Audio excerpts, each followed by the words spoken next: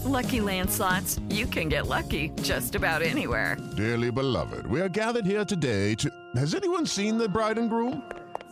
Sorry, we're here. We were getting lucky in the limo and we lost track of time. No, Lucky Land Casino, with cash prizes that add up quicker than a guest registry. In that case, I pronounce you lucky. Play for free at LuckyLandSlots.com. Daily bonuses are waiting. No purchase necessary. Void where prohibited by law. 18+. Terms and conditions apply. See website for details. Hey, everyone. Just a note at the top that we've got a couple of unbleeped curse words in this episode, so you've been warned. Jordan, if I could wave a magic wand and you would never have to hear the words debt ceiling again, would you be interested in that? Yeah, absolutely. Jordan Weissman covers the economy over at Semaphore. I mean, obviously there's risk. This is some sort of monkey's paw situation where I get rid of the debt ceiling, but then, everyone else around me has, a pig face or something, and I'm the only one with that, some Twilight Zone situation. But yes, I would risk that to get rid of the debt ceiling at this point. Absolutely. I mean, it's funny, I just sense this weariness among anyone who has to bring it up. All right, but we are going to begin with the debt ceiling. That showdown in Washington. This is something that could have a major impact on your money and global markets. And here's what's going on. Everyone's just yeah. This again? Indeed. Scott McFarlane is on Capitol Hill. He's following it for us. Scott, the more people learn about this, it seems like the more they want to shake their head. Good morning. Yeah, absolutely. Ugh. It's every time this comes up, it's a combination of panic and ennui. This moment of panic and ennui was sparked by a letter from Treasury Secretary Janet Yellen. She was informing Congress that as of last week, the U.S. has bumped up against its $31 trillion debt limit. That means Treasury is now taking what she calls extraordinary measures to continue paying its bills. That's where the panic comes in. Eventually, we're going to run out of cash. And, and the day we run out of cash is what's called the X date, right? The X date. Ooh, that sounds so dramatic. Yeah, the X date really is dramatic, right? Because that's when everything is real good and fucked, right? This wouldn't be, it's that's when everything goes to hell. But then there's that ennui, because we've hit the debt ceiling before in 2021, in 2013, in 2011. It has happened so many times, but it's been a while since it's unfolded with a brand new Republican Congress where, hardline fiscal conservatives suddenly control a critical number of votes. And that is what is sort of adding to this sense that maybe catastrophe actually might unfold this time, that this time might be different. I guess what you're telling me is we may not want to talk about the debt ceiling, but we're going to have to talk about it. We're going to have to talk about it. Today on the show, the looming fight over the debt ceiling. Again. I'm Mary Harris. You're listening to What Next? Stick around.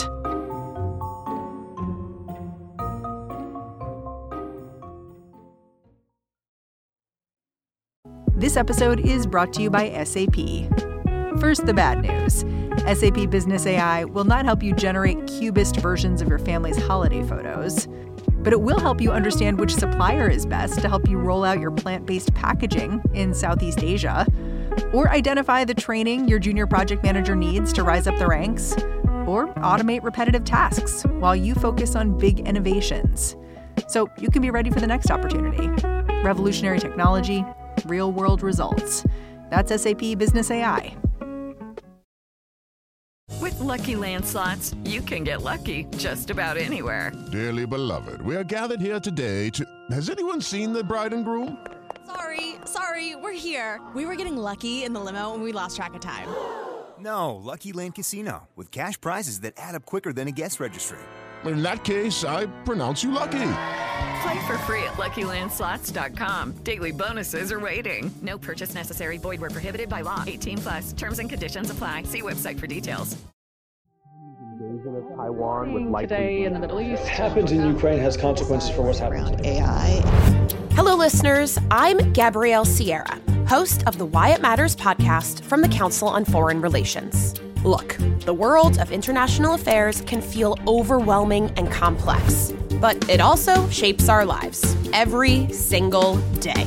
So it pays to know what's going on out there. Why It Matters is a foreign policy podcast for the rest of us.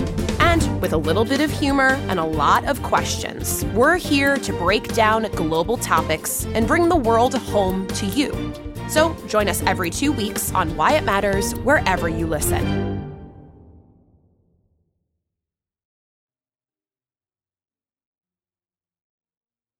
Each time we get caught up in another debt ceiling debate, it's easy to forget that it does not have to be this way. The U.S. is essentially the only country with a restrictive debt ceiling, and the policy is a holdover from an early 20th century reform. In addition to being anachronistic, the debt ceiling is also just weird, because Congress allocated all this spending in the first place. Refusing to raise the debt limit is a little like Congress going to a restaurant, ordering a 4-course meal, and then walking out on the bill.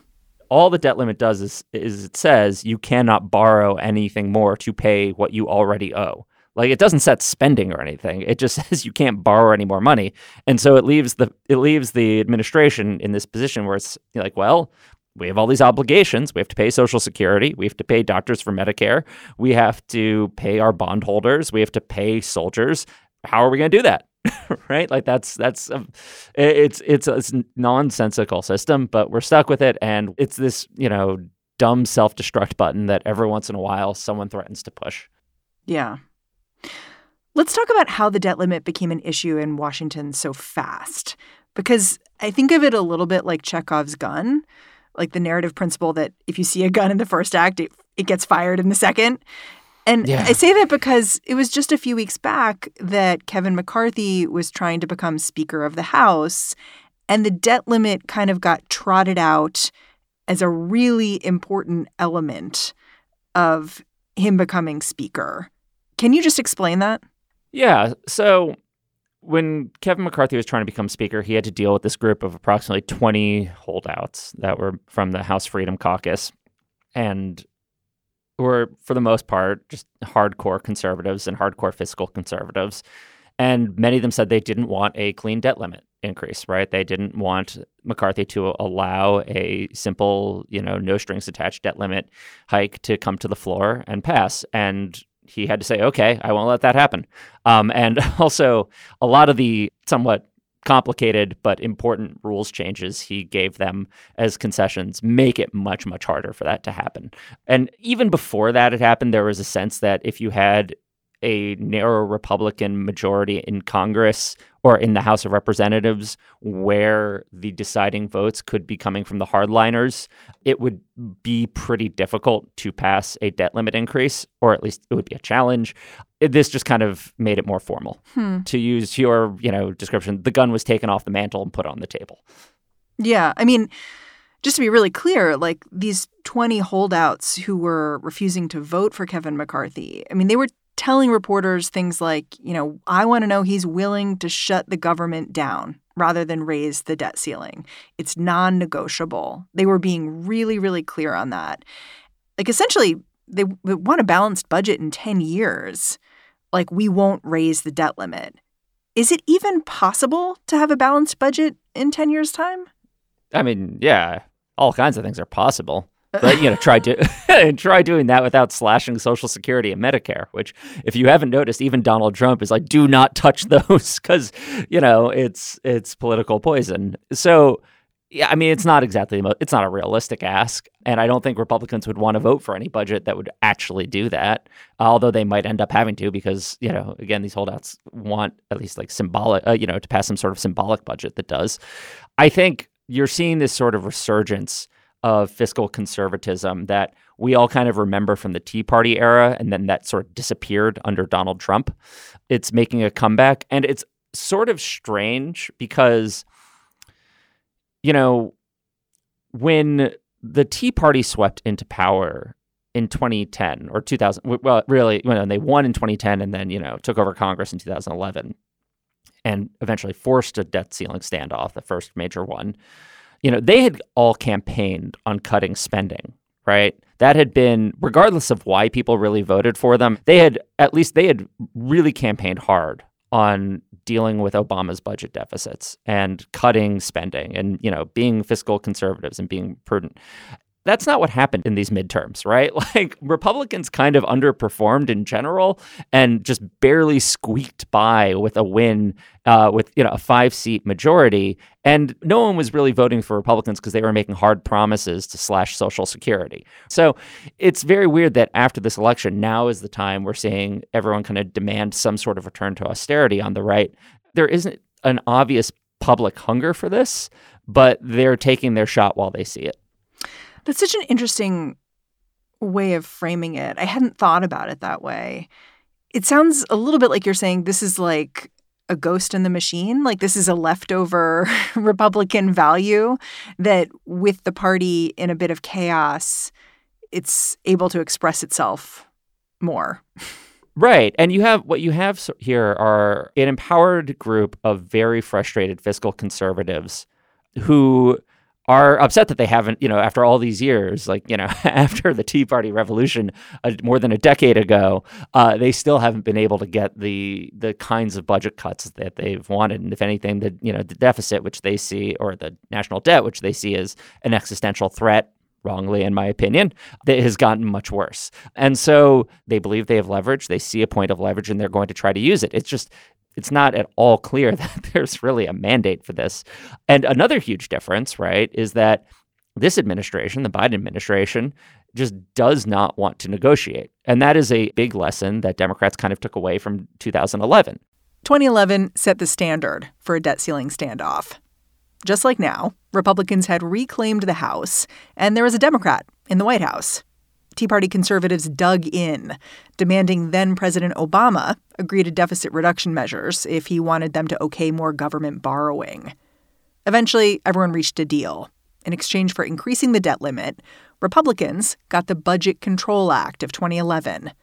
This legislation set up a super committee dedicated to cutting the deficit by $1 trillion. In the end, that super committee couldn't agree on how to do that. But it was something. And the two sides took very different lessons from this. At least hardcore fiscal conservatives kind of concluded, hey, if we really fight, then we will get what we want. We will get something. If we really take this to the precipice, the Democrats will cave. And the Democrats, their lesson was we just should not negotiate, right? Don't negotiate with terrorists, essentially. Yeah. Exactly. Do not negotiate with terrorists. And that's what you're hearing in the rhetoric now. The Biden administration is saying, we are not going to negotiate. Democratic senators like Brian Schatz are basically, practically quoting The Godfather, saying our offer to you is nothing, right? We would like you to pay for, the gambling license. That is their approach to this right now. But here's the thing. Can they do that this time? And I ask because it's different now. Republicans are in charge of the House, just barely, but they are in charge of the House. So can Democrats really refuse to negotiate with them at all? I mean, it's a game of chicken, right? And we'll see. But I would say it's getting more difficult for them to maintain that position because you're starting to see some moderate Democrats say that they too would like to see negotiations. Joe Manchin has said that he would like the White House and Democratic senators to negotiate some sort of debt ceiling deal. And, he's kind of gestured towards maybe striking a deal where Washington would raise the debt ceiling and then create some committees to look into how to rein in entitlement spending or make sure the entitlements stay solvent. Wow, it really is Groundhog Day. Yeah, it's Groundhog Day. Because that's exactly what they did in 2011. Yeah, but in the House, you have a group of moderates who are now saying, yes, we don't want to pass a clean debt ceiling deal either. And that might make it harder for Biden to kind of say, just no, I'm not coming to the table. Or maybe he'll keep playing chicken. I don't know. At this point, it's hard to tell. We'll be back after a quick break.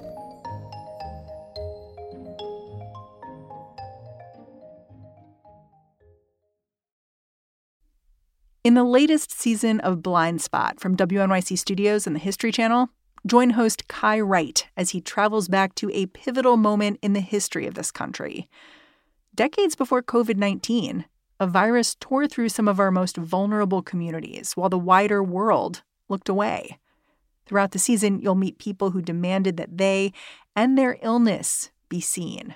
Mothers, children, doctors, nurses, nuns, and sex workers, all leading to a woman who literally helped change the definition of AIDS.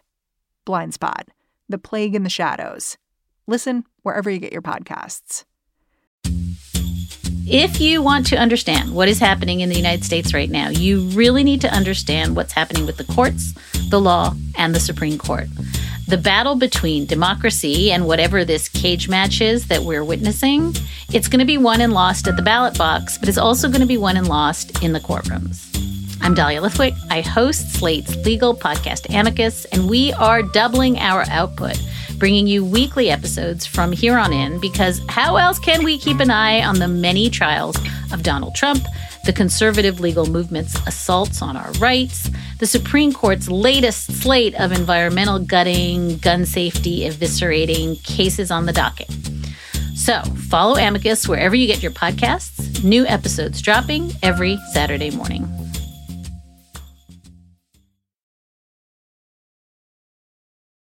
For now, the Treasury Department is taking extraordinary measures to make sure the government's bills get paid.